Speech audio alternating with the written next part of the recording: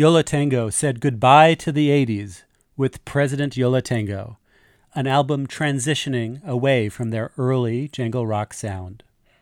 The guitar feedback loop droning through the killer opener, Barnaby Hardly Working, heralds a new style of harnessing noise into a groove.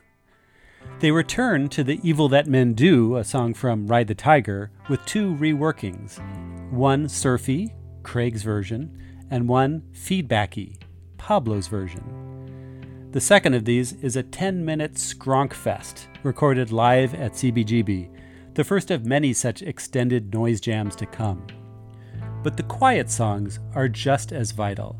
Alida sweetly melds Ira and Georgia's voices as Georgia begins to emerge as the band's secret weapon.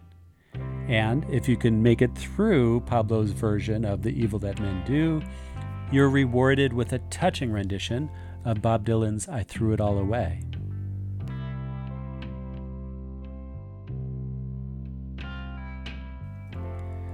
Things were starting to get pretty noisy with President Yola Tengo, but that's all stripped away for the folk-inflected Fake Book, an immensely listenable collection of 11 covers and 5 originals.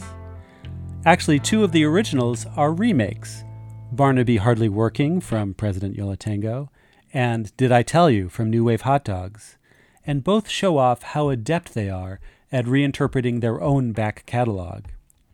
The covers come from a typically eclectic roster of artists: Peter Stamfel, Cat Stevens, The Scene Is Now, The Flamin' Groovies, Daniel Johnston, The Flying Burrito Brothers, The Kinks, John Cale, NRBQ, and yet it all hangs together beautifully, thanks in large part to the vocal interplay between Ira and Georgia, which has really come into its own.